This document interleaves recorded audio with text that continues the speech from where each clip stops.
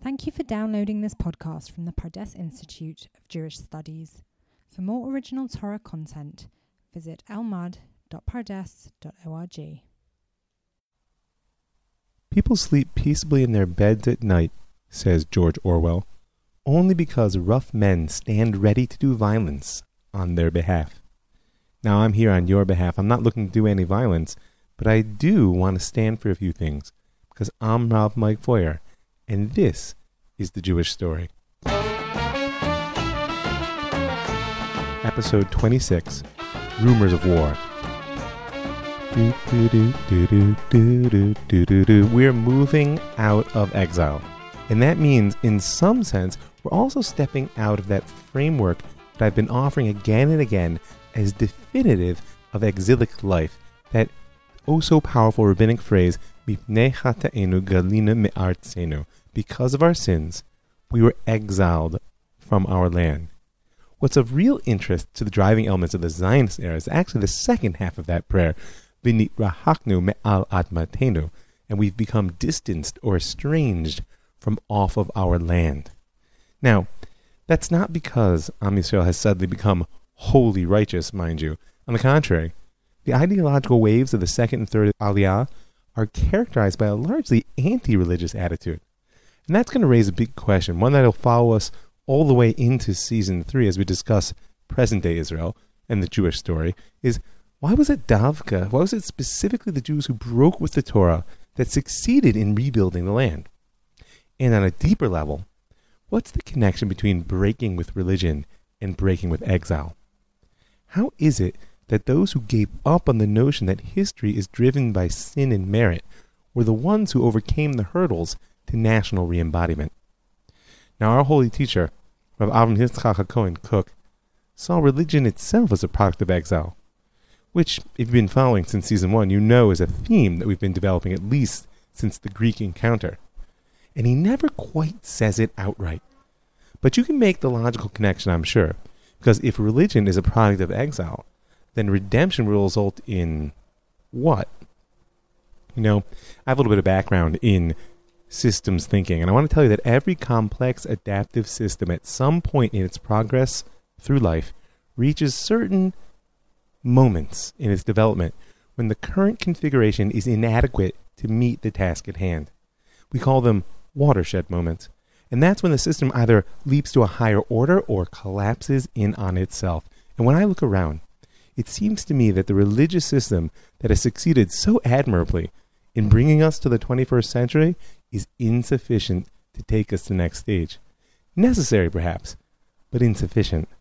Now, I'm not advocating heresy, or atheism for that matter, but Rav Kook did say that the shallow and narrow religion he saw around him confuses everyone who believes in it, depresses his spirit, blunts his feelings, inhibits the assertion of his sensibilities, and uproots the divine glory in his soul.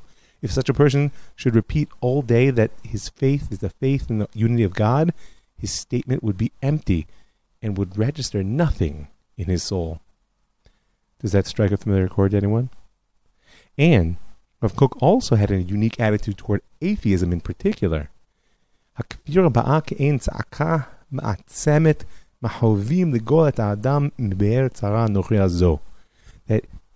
heresy, specifically atheism, actually comes as some sort of powerful pained cry to redeem a person from the narrow pit of this estrangement. As always, Rav Kook envisioned the clash between the narrow religion, which marks the end of exile, and the atheism that broke down its boundaries as a dialectic process in which both are elevated and destroyed as they bring forth a new way of being. Because sometimes the situation is so broken that the only thing to do is destroy. And what lies ahead then? Well, Rav Kook says that the Torah of this world will be as insubstantial vapor in comparison to the Torah of our Messiah. Now, he's only echoing the words of the sages. Nevertheless, it's a sentiment that got a lot of people in trouble down through the ages. I mean, Jesus of Nazareth is the first to come to mind. Shabtai Tzvi, we've talked about. Even the Baal Shem Tov got painted with that brush. And Rav Kook hardly presumed to be the Messiah, but he did have a passionate vision. The resurrection of Am Yisrael to its full glory as a people in its land. And as the crown jewel of that process, and really the proof of its divine nature, the return of prophecy. Now, that may sound crazy for the aspiration of a young Ilui, a young Torah genius born in Latvia in 1865. And it's true that legend has it when he arrived at the Volozhin Yeshiva, that famous yeshiva that we've spoken about, whose Rosh Yeshiva at the time was Naftali Tzvi Yehuda Berlin, the Netziv. So legend has it says that the Netziv said that if the yeshiva had been founded just to educate Rav Kook, Dayenu, it would have been enough. And by age 23, he was already out. He'd assumed the rabbinate of Zaumel, and he began to write his first essays while engaging the Maskilim, the enlightened Jews of his town, in a lively discussion. But prophecy? Really, Rebbe? Well, as I said, Am Yisrael at this point of our story was moving out of the mode of because of our sins we were exiled from our land. And whether that was because something had changed within us, or the world, or God, or all three, the will to return to our land has been awoken, and the actual return has begun.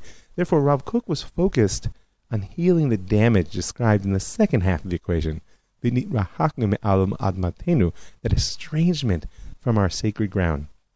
Because he knew that exile was about more than geography, or even more than the historical, socio-political reality in which we live. And he knew that way back when the temple burned, our shift from a national covenant with God to a religion entailed the loss of many critical aspects of our nature. Exile is also alienation from self. And in Rav Kook's eyes, estrangement from our land, the disembodied national state of exile, had robbed us of our ability to express our essential spiritual nature. And the rerouting, the crossing of that distance between us and embodied reality in the land, was going to demand a new face to the divine relationship. A new, old face, really. Prophecy. Now, do you remember Spinoza? Go back to episode 10 in this series for his full place in our story. But for now, just recall that we labeled him the first modern Jew because he stepped out of religion altogether, but maintained his identity as a Jew, something unique in the early modern period. And that his doctrine of pantheism, God is world, world is God, made him the demon of religious Christian and Jew alike, as well as a philosophical hero for many generations to come, to our day even. The abstracted religion of exile was unable to embrace the truth that lay at the core of Spinoza's philosophy, that there's no need to seek God outside of the world. He's waiting to embrace us right here. But as I noted back in episode 10, Rav Kook could see the light in the darkness of Spinoza's heresy. And as a student of 19th century evolutionary philosophy, really in many ways a product of it, he also understood that it required a process of clarification through history. Quote, Rabbi Moshe Mendelssohn began purifying it, but hasn't finished its repair. But the holy Baal Shem Tov purified it without knowing whom he was purifying, for he did not need its source. And the process is still not finished, but ongoing, and when it is entirely complete, Baruch Spinoza will leave the category of cursed and be among the blessed instead. And what blessing exactly could the man labeled as the prime enemy of religion offer to Am Yisrael? The seed of truth, which lies at the heart of Spinoza's pantheism, offers a consciousness that itself can allow for a finite world to give voice to the infinite. Rav Kook knew in the depths of his being the truth of the words of our sages, who taught that prophecy only exists within the land of Israel. And he knew this is not a technical issue, God forbid, or an expression of national chauvinism, as some would like to label it. It's simply what happens to a seed when it's planted in its native soil, and instead of just surviving, finally flowers. In Rav Kook's vision, the consciousness which underlies creation finds unique expression when the healed, resurrected people root themselves in the soil of their land. The boundless divine desires our embodied existence to give it voice. But never forget, embodiment is always a messy process. Anyone who's ever been present at a birth knows it's true. And the seed must rot in the ground before any plant can grow. So as we noted last episode, Rav Kook made his way up to the land in 1904 as part of the second Aliyah, as its Rebbe, in fact, in many ways. And he became the Rav of Yafo, the spiritual pastor, really, of the new agricultural settlements springing up in the north of the country. But, like our father Abraham before him, Rav Kook didn't settle peacefully in the land. Traveling on behalf of the Yishuv, the community of Jews that was coalescing under the Zionist leadership, he was caught abroad by World War I. He spent quite a bit of time in both Switzerland and London, and it was very productive for his writing, but the seed was rotting. The old world was finally beginning to fall away, and even though they were wrong, there's a reason that the people of the early 20th century called this the war to end all wars. This war is going to open up many new avenues for the Jewish story, and its rumors are already being heard at this point. Now, this episode will focus primarily on the challenges of embodiment on the local scale, but don't lose the connection to the big picture. As Rav Kook says, when there is great war in the world, the power of the Messiah awakens. The time of pruning has arrived, the pruning of the tyrants, and the wicked are being eliminated from the world, and it fills with a fragrant scent. And afterwards, with the cessation of war, the world is refreshed with a new spirit, and the footsteps of the Messiah become even more apparent. You know, I got called out recently. I want to thank everyone, by the way, who has responded to my request for feedback, and in particular those who've shared their questions and aspirations for the coming Season 3, and keep them flowing. But I especially value it when you point out my shortcomings, as difficult as I might find it in the short term. And a good friend and listener recently pointed out to me that I've fallen into the Ashkenazi trap. He asked, what's happening with our Sephardic brothers? Spinoza and the Converso consciousness was our last real look, and that was 200 plus years ago. Now, part of the answer is I simply can't overwhelm you with everything. A story about everything isn't a story at all. And my goal from the beginning has been to tell a story of the past that helps us understand our present identity in an effort to point it toward the future we actually desire. And whether you're a friend or foe of our national rebirth, the process which led to the rise of the State of Israel defines the Jewish people today, even the struggle around it. And Zionism was driven by Ashkenazi Jewry, for better or worse. And we will speak in Season 3 about the less than pleasant consequences of the xenophobic, Eurocentric side of our nationalism, and how it continues to play itself out in our culture today. Have no fear. And truth is, last episode at least I should have mentioned the small but significant Yemenite immigration during the first two waves of Aliyah. Right?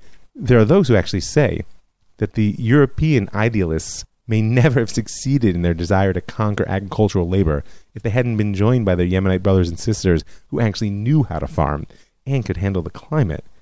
But beyond questions of the country of origin, I'm actually fascinated by a historic parallel that exists between this phase of our story and where we began back in the time of Ezra 2 seasons ago, imperfect though the parallel may be. The second and third Aliyot will build the institutions and craft the cultural models on which the state of Israel shapes itself to this very day, and they're made up of a few thousand people at most. The majority of Jews simply did not come back to the land, just as the majority of Jews stayed in Babylon in the time of Ezra. And nevertheless, in my eyes, the main plot line of our story follows the Jews that went up, just as it did in the time of Ezra. Now, it remains to be seen whether the story ends the same way this time around. But either way, what we need to do is talk about the Ottoman Empire. It's not just an excuse to fill in the Sephardi backstory, because we need to understand this critical non-European political context for the next chapter of our story. A couple of numbers. In the early 20th century, there were an estimated 200,000 Jews scattered throughout the Ottoman Empire. Iraq was actually the largest community. It reached 65,000 by 1880 and would continue to grow, especially once the British show up. Right? Egypt and the Syrian-Palestine province, which of course is of particular interest to us, contributed each another 25,000 or so, and those were the major communities. And then there were small to mid-sized communities strung across North Africa and scattered throughout the East. But I have to admit that the other cause of my Eurocentrism is that the vast majority of the Jews at this point in our story were in Europe, by some estimates more than 80%. It's the inversion of the situation that reigned during the height of the Islamic Empire of the Middle Ages. Population statistics aside, what we really need to do is talk about politics and a little bit of war, or at least revolution. Because the Sultan had been happily ruling in Istanbul for centuries, when in 1908 the Ottoman Empire was rocked by the Young Turk Revolution, right? It's not just a media tag. The Young Turks were a real movement.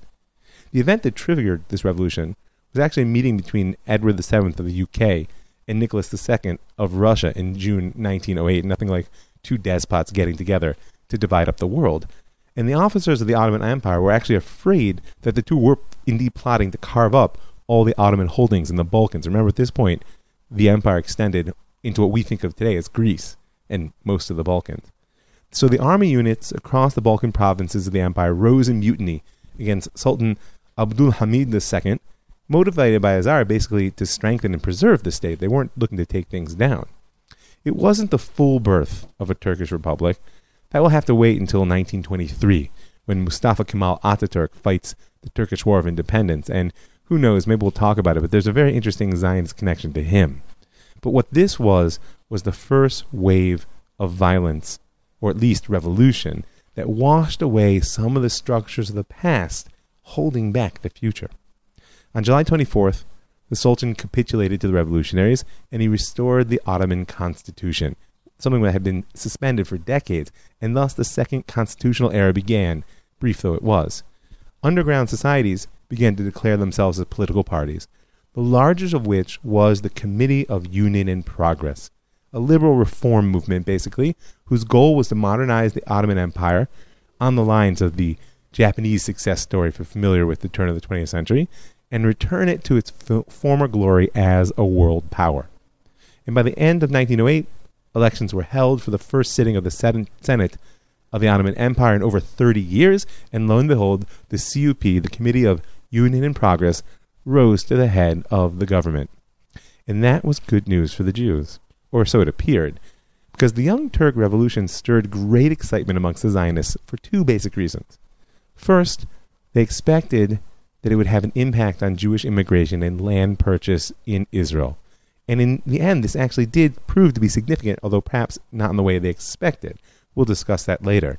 But for now, Chaim Weizmann, future president of the State of Israel and icon of the practical Zionist approach, expressed the hopes that the revolution raised for him in a 1910 letter, saying, of special significance were the anticipated changes in the administration of the provinces, perhaps presaging an easing of restrictions in Palestine, the restrictions on immigration and land purchase. The other shift triggered amongst the Zionists by the Young Turk Revolution was a revival in a sense of political Zionism. You know, in the decades since Herzl had died, the Zionist Congress had come to be seen as a semi-annual excuse for a prolonged and somewhat fruitless conversation. Its leaders lacked the status that Herzl had had, or at least the will, to stand before the princes of the world and negotiate for a homeland. And instead, as we saw in the last episode, the energy of Zionism had moved toward the inch-by-inch practical approach of creating facts on the ground. One more dum, one more goat, which is its own particular type of vision. But in 1908, the young David Ben-Gurion, of course, future prime minister and rightly known as the father of the modern state, he became so fired with the idea that the empire was moving toward democracy that he changed tack entirely from practical Zionism. As we'll discuss in some later episode, Ben-Gurion never gave up on his belief in the Jewish worker as the primary unit of the Zionist ideal. But on the eve of the First World War, he did turn away from the pioneering model of redeeming the land through the conquest of labor to a political vision. And in the long run, this change in attitude, inspired by what amounted to a half-failed rebellion, may be one of the most significant events of the 20th century. But in the short term, in Ben-Gurion's eyes, the Young Turk Revolution was a golden opportunity for the Yishuv, right, as the growing Jewish community in the land had come to be known. Because when the Sultan ruled, the Jews were nothing more than another group of his subjects, and the Palestine province was way too far from the seat of power to be of any real interest to him. But a parliament would give the Yishuv real representation, and it would allow it to assert its cause against the rising Arab national voices of the empire, and to tout the benefits of Jewish nationalism to the newly liberated Ottoman Empire. Ben-Gurion even had dreams of uniting all Turkish Jewry into a real political force that could rally behind the Zionist cause. And so, Inspired by that revolutionary excitement, and frankly, burnt out from the poverty and back-breaking labor of agricultural life in Israel, he and the future president Yitzhak Ben-Zvi and Yisrael Shochat, who we'll discuss later, headed off to law school in Istanbul. But as Ben-Gurion had no money, no papers, he wasn't even a citizen of Russia anymore, he was a deserter, he didn't speak Turkish or Ladino, which he only discovered was the language of the Jews when he got there. He had to go by the way of the Jewish community in Salonika. And we'll spend time talking about Ben-Gurion, but I just want you to appreciate the power of the will that drove this man. No money, no papers, no language. I'm going to law school. So Salonika was actually the home base of the Committee for Union and Progress, and therefore really of the Young Turk Rebellion. But it was also a Jewish town. It was so Jewish that the port was closed on Shabbat. And Ben-Gurion later would claim that the sight of Jewish sailors, Jewish stevedores, Jewish porters, and Jewish merchants was his first glimpse, his first idea even, of what a truly multi-layered Jewish economy and society could actually look like. And it's worth pausing just for a moment on that image, because Salonika was at a particular socioeconomic moment at this point in its history, and one that's expressive of a lot of the forces that shape the world of the day and are at play in our story, though we can't discuss them all. It seems, first of all, just to get a little backstory, that Jews had been in Salonika since before the destruction of the Second Temple, but they really came in a significant number in the aftermath of the expulsion from Spain, when, if you'll recall, the Ottoman Empire was more than happy to welcome these industrious and intelligent refugees from Sfarad. And they flourished throughout the 16th century. And hopefully, it wasn't so long ago, you recall Shabtai Tzvi, that false messiah. If not, go back to episode 9 for his story. But just know that his fame really grew out of the Salonika community, and even after his death, it remained a hotbed of Sabbatean heresy. If you want to do a little bit of research on crazy conspiracy theories, by the way, go look up the connection between the Young Turks, Turkish nationalism in general, and the Donme, those secret followers of Shabtai Tzvi, who continued to worship him as a messiah even after he converted. But back to modernity. Because in modernity, it was industrialization that brought life to Salonika, and that was what so moved Ben-Gurion. Late in the 19th century, 3 major rail lines, those which dominated the trade of the whole Balkan Peninsula, placed their head at Salonika, and the ship tonnage passing through the port doubled to 2 million tons a year by 1912. But fascinatingly enough, until 1909, there was no direct rail access to the quay. Everything that wanted to be shipped had to pass over a kilometer of bad road from the rail station to the port, and it all went in the hands of various groups of Salonika porters, all of whom, of course, were Jews. Now, all told, according to the reports, there were 7 major groups of porters, each of which handled a particular type of good. Some dried food, others leather, soap, and fat, a third bulk grains, you understand. Each group kept a joint account book, and at the end of the day, they'd gather in their synagogue to pray together, change their clothes, and head to the pub to drink arak and discuss the day's work. And when the Salonika Quay Company and the Oriental Railways Company signed a deal to bring the trains all the way to the docks, this world disappeared just like that, a victim of economic efficiency. And these developments, together with the power gained by labor unions in the wake of the Young Turk Revolt, made the Zionist cause pretty much an uphill battle in Salonika and amongst Turkish Jewry in general. The Socialist Workers' Federation was led by a Jew, Abraham Benayora, and one might think that they'd be a natural ally to Ben-Gurion and his Poale Zion brand of socialist Zionism, but one would be wrong. These were socialists more along the lines of the Bund in Europe that we spoke about, staunchly internationalist and therefore fiercely anti-Zionist. Nevertheless, Zionist or no, the Jews saw the consolidation of the Ottoman state under the Young Turk reforms as a good thing.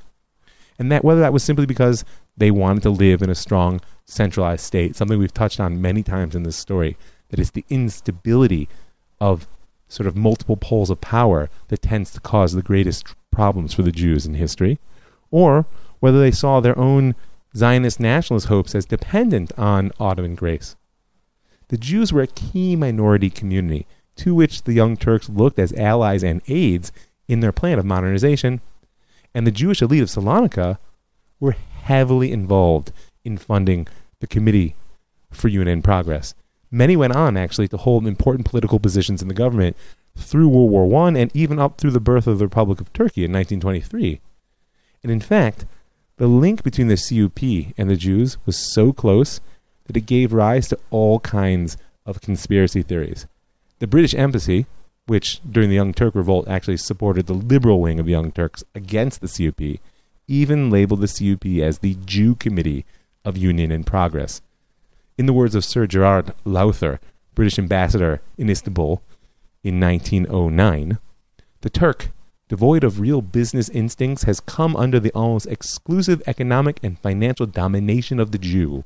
And as Turkey happens to contain the places sacred to Israel, it is natural that the Jew should strive to maintain a position of exclusive influence and utilize it for the furtherance of his ideal.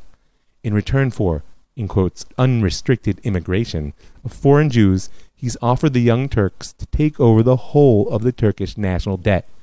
The Jew can help the Young Turk with his brains, business enterprise, his enormous influence in the press of Europe, and money in return for economic advantages and the realization of the ideals of Israel, while the Young Turk wants to regain and assert his national independence and get rid of the tutelage of Europe as part of a general Asiatic revival. Classic, huh? It's a prime example of the mix between anti-Semitic theories of Jewish world domination and the colonialist conviction that non-Western peoples were completely incapable of modern government without some European hand at the wheel. Also notice, by the way, how Sir Gerard lumps together the practical Zionist aspiration for immigration and the hope to leverage Ottoman debt in service of the Jewish national dream that actually belonged to Herzl and political Zionism. Whatever, you can't expect them to understand the difference. So at first, it indeed seemed that the Jewish connection to the CUP would bear real fruit for the Zionist dream, but it wasn't to be. Arab nationalism is on the rise, and it's rapidly becoming a major source of concern for the government in Istanbul and the stability of its empire. The Arab nationalists saw the potential of the 1908 revolution in a very different light than the Jews did. They thought that a weak empire was their only hope for national liberation, and they hoped that this instability would only grow. And thus, they developed a double hostility toward the Jews, not only over the specific competition for the land of Israel, but for their support of the new Turkish government in general. And that hostility, in turn, poured cold water over any hopes that the Jewish connection with the Young Turks could turn into a Zionist windfall. In 1909, at the 9th Zionist Congress, in the wake of the Young Turk Revolution, David Wolfson, Herzl's friend, who had inherited the presidency of the Zionist organization, announced the following goal. We aspire to build within the framework of the Ottoman Empire a nationality like other nationalities in the Ottoman realm. Our ambition is to earn the reputation of being the most loyal, trustworthy, and useful nation amongst the national groups, but a Jewish nation. But when Victor Jacobson, the Zionist representative in Istanbul, returned to the city in 1910 after the dust of revolution and counter-revolution had settled, he felt a distinctly cool and guarded attitude towards Zionist aspirations amongst even Jewish leaders, much less the Unionists. In fact, he reported that a prominent member of the CUP inner circle told him that he still favored Jewish immigration into Turkey, but evinced no sympathy towards Zionist aspirations, which he implied were separatist. They could undermine the hitherto harmonious relations with the Jewish community. This he would regret because the Jews were a very valuable element. You hear the threat? But you know what? In the end, man plans, God laughs. Or cries. Because within a few years, everybody's hopes were overturned. The Young Turks' political forms were not enough to save the empire from being carved up by the European colonial powers. David Ben-Gurion never got his law degree, but rather, together with so many other Zionists, wandered the world during the war years, struggling with poverty, illness, and a political vision seemingly too large for any one man, unless that one man could embody the will of a whole nation. And the Zionist hopes of attaining an instant home through Ottoman agency were swept away as well. When the smoke of war clears, it will appear that an Anglo-Zionist alliance is the wave of the future. At least, until it doesn't. Okay, we need to talk about a complex subject, one with legal, moral, and emotional dimensions that in many ways still define the posture of Am Yisrael in Eretz Yisrael down to this very day. And what I'm speaking about is land purchase.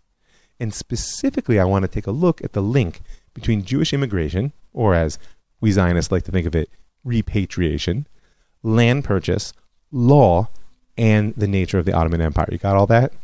Now, you need to know that the Ottoman Empire was struggling to function well before the Young Turk Revolt in 1908. And in the mid-19th century, it had gone through a period of governmental reform on every front. And the most significant element of these Tanzimat reforms for our story was the Land Code of 1858, which was quickly followed by what's known as the Tabu Law. The aim of these laws was basically to allow the Ottoman administration to better manage state lands and to collect taxes from private land. And at their heart were new procedures for registering titles, land transfers, purchases of various types of land. After 1858, according to the law, no one in the empire could claim to own land without registry. And it's worth noting that the Lands Registration Bureau in the modern state of Israel is still known as the Tabu. You know, in general, I often think of the notion of land ownership kind of like a game of musical chairs. I mean, ownership of land is a funny thing.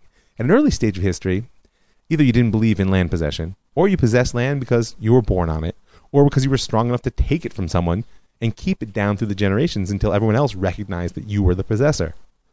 And then, somewhere along the way, along with the notion of possession, evolved the idea of ownership.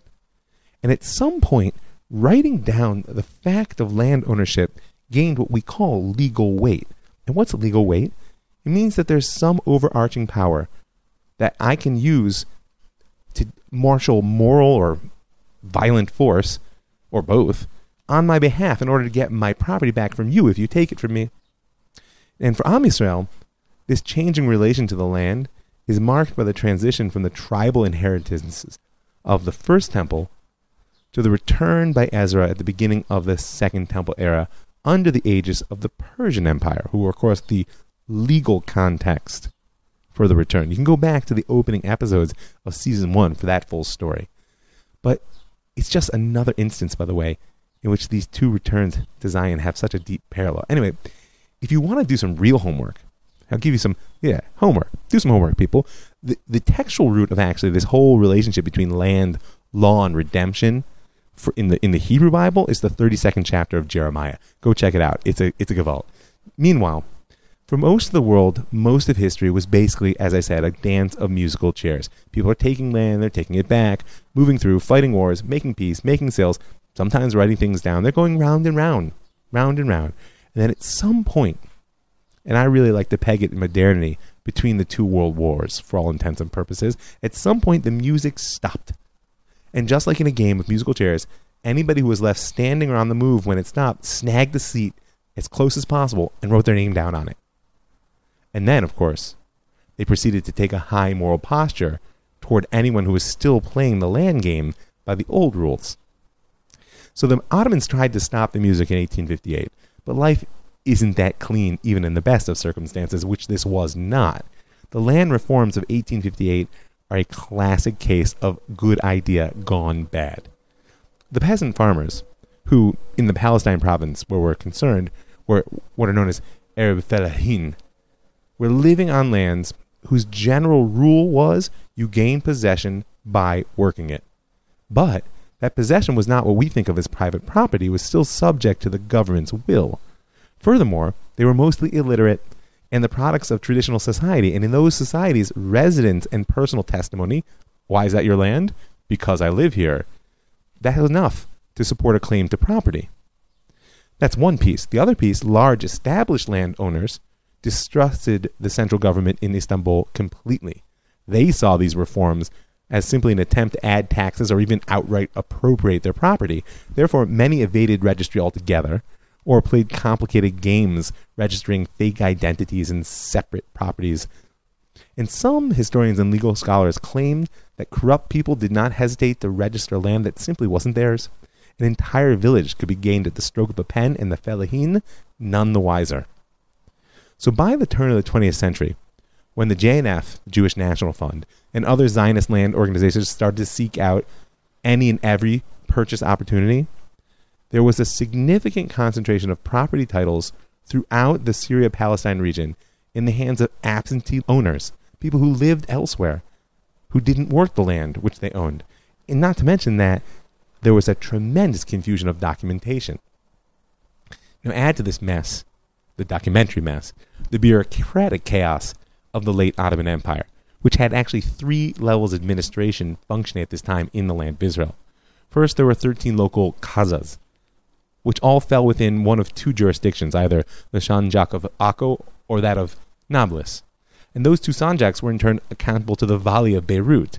But sometimes they answered to the government of Jerusalem. Because Jerusalem was so important, his status made him independently responsible to the Ministry of the Interior in Istanbul. And even in Istanbul, there was no one address for the questions of land and immigration.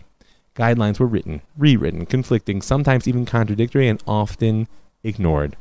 Because last, and certainly not least, we have to throw the endemic corruption of Ottoman society into the mix. And so it's easy to imagine how this situation was ripe for the pursuit of the Zionist vision of one more dunam, one more goat, and ripe for conflict. By the time World War I rolled around, there were approximately 85,000 Jews in the Yishuv. They made up about 10.6% of the population. 12,000 of them were agricultural workers scattered across around 43 rural settlements of various kinds, increasingly collective by the by. And at the outbreak of the war, the Yishuv owned 420,000 dunam, which was about 1.5% of the land which the empire defined as Palestine. Now, it's a truism that the immigrants of the Second Aliyah were absorbed by the task of pioneering to the point of self-absorption, and were often intoxicated by the power and freedom of the homeland landscape, as Ben-Gurion called it, not to mention by the power of their isms.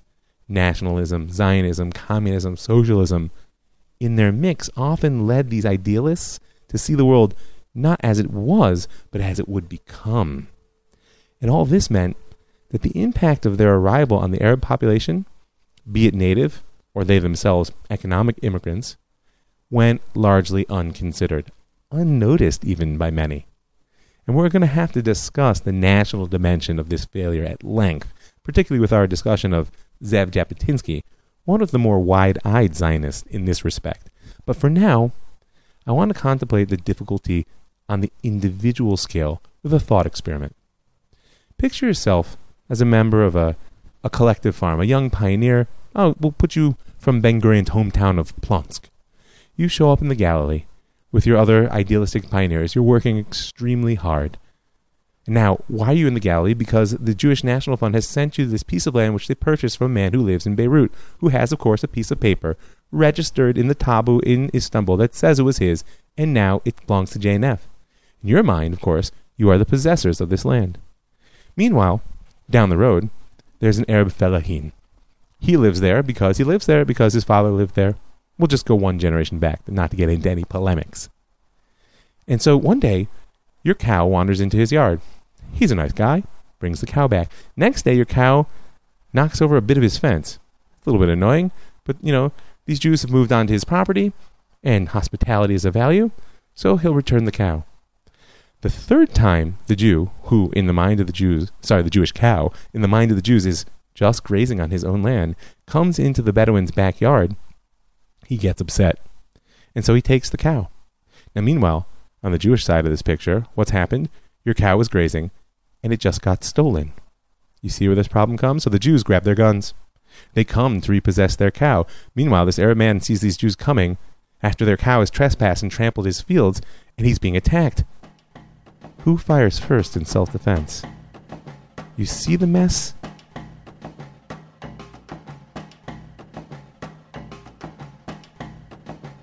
Manya Wilbushewitz was born a revolutionary, or nearly so.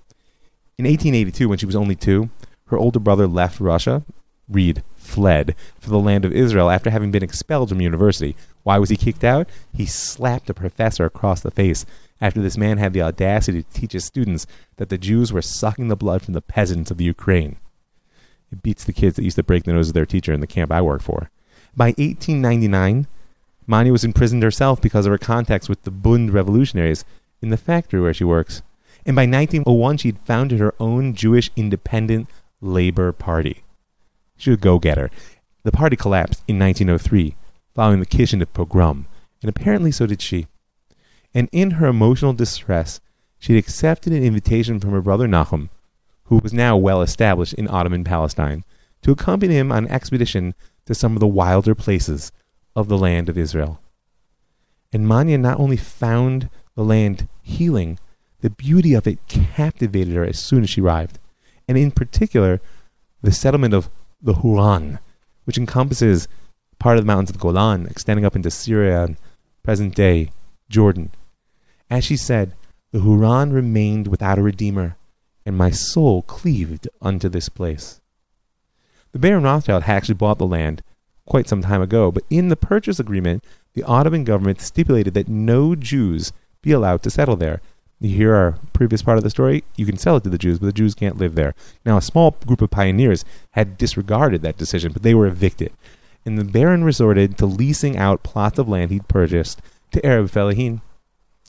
Manya was crushed, and she decided to visit all of the Baron's colonies and see for herself why they were in such financial trouble. And that trip made her amongst the first of the pioneers of the Second Aliyah to realize that only collective agricultural settlement would be the power to produce Jewish workers and Jewish farmers who could themselves be the basis for building a Jewish homeland. Always a woman of action, Manya left for Paris in 1905 with the hope of convincing Baron Rothschild himself of the error of his ways. But she arrived there just before a wave of pogroms swept the Russian Empire, and she changed her goal. She actually convinced him instead to donate 50,000 gold francs toward the purchase of arms that the Jews of Russia could use to defend themselves. She went out and bought the weapons, but in order to smuggle them into Russia, Manya disguised herself as a young rabbinite, a young rabbi's wife from Frankfurt, bringing 8 cases of books as a gift for the yeshivot, the religious academies of the Ukraine. When, in Odessa, she was discovered by an undercover policeman, she shot him dead with a silenced pistol before he could sound the alarm.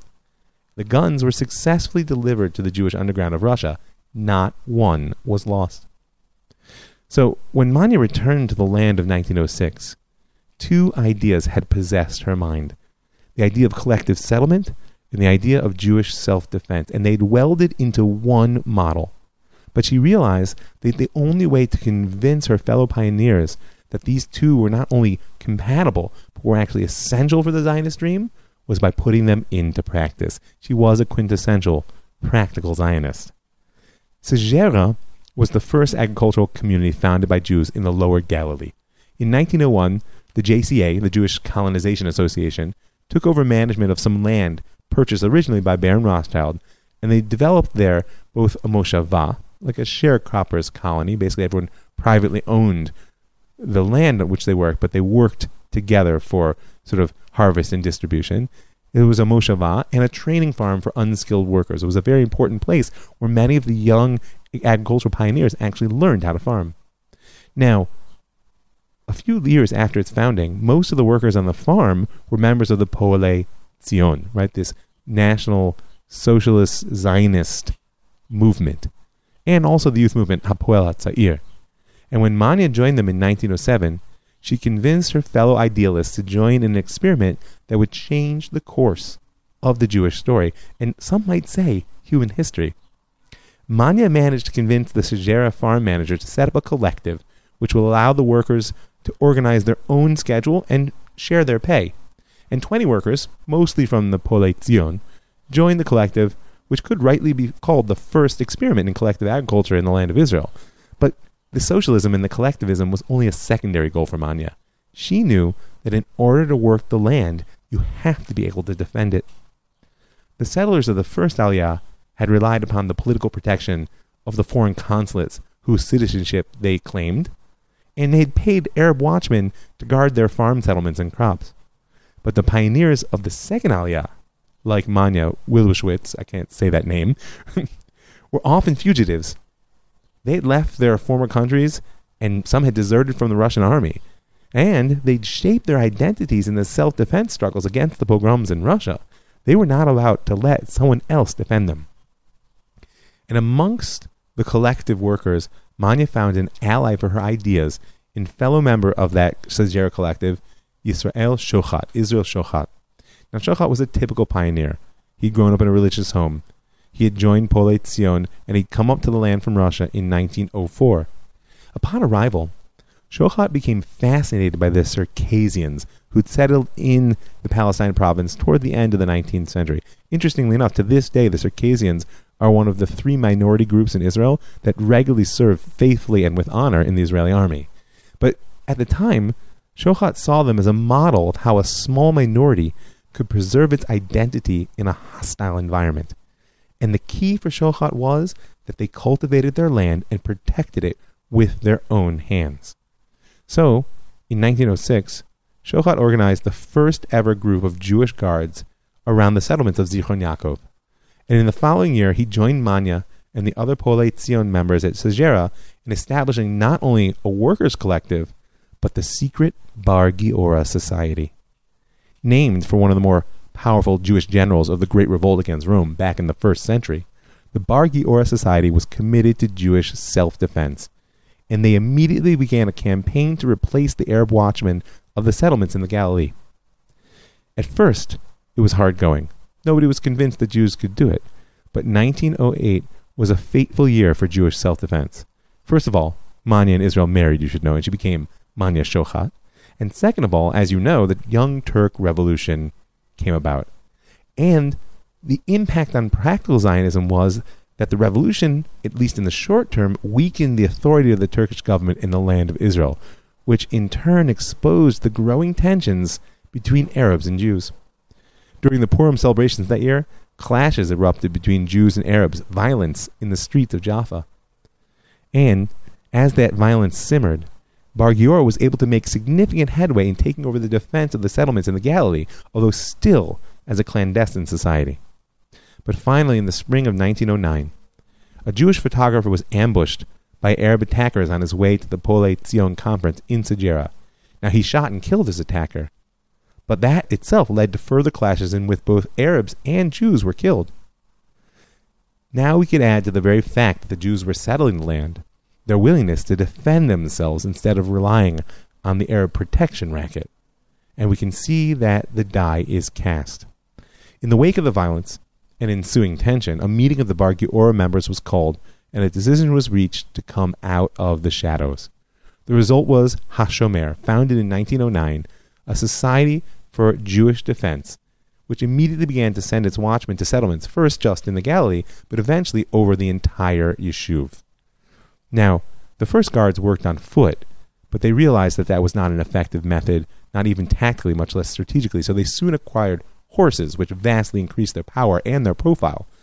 And they worked to gain the respect of the Bedouin, who were, of course, the chief threat, by first learning to communicate in Arabic, and then adopting actual Bedouin garb and assuming the swashbuckling posture of the Russian Cossacks whom they remembered from home.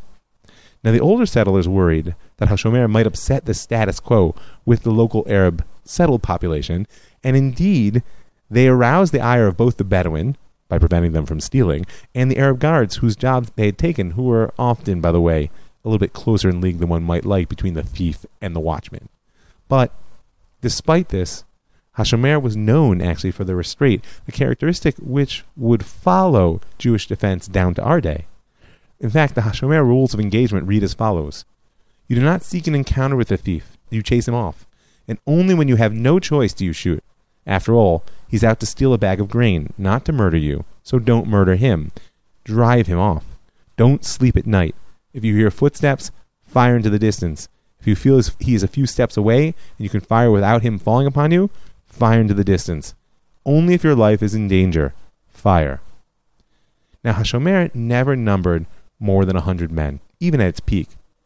But its impact on Jewish destiny, and therefore really on world history, was tremendous.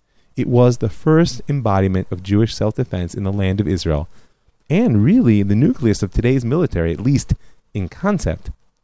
In 1920, HaShomer reorganized itself to become the Haganah, the underground army, which of course went on to be the backbone of the Israel Defense Forces, right? Tzava Haganah LiYisrael. But that's a story for another time, and we'll tell it along with the Jewish Legion and other pieces that you may be familiar with. For now, I just want to end on a note of astonishment at how well all these pieces are coming together. The old world is cracking, and there's a tremendous opportunity to build the new. And the spirit of the Maccabees is stirring once again, that powerful and strange notion that sovereignty over geography is critical to Jewish destiny. And lo and behold, out of the ghettos and yeshivot of the Pale of Settlement, out of a culture of intellectual abstraction and physical disempowerment, the Jewish warrior is rising once again. I just want to thank a few people.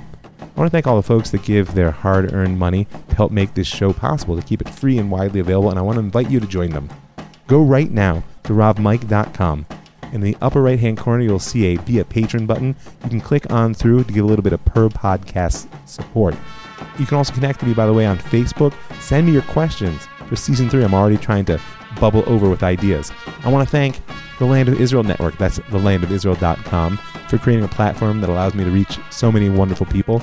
I want to thank the Pardes Institute, PARDES.org.il, for building a learning institute that allows me to touch the hearts and minds of so many amazing Jews. And I want to thank you for listening. I'm Rav Mike Feuer, and this is The Jewish Story. Thank you for downloading this podcast from the Pardes Institute of Jewish Studies. For more original Torah content, visit elmad.pardes.org.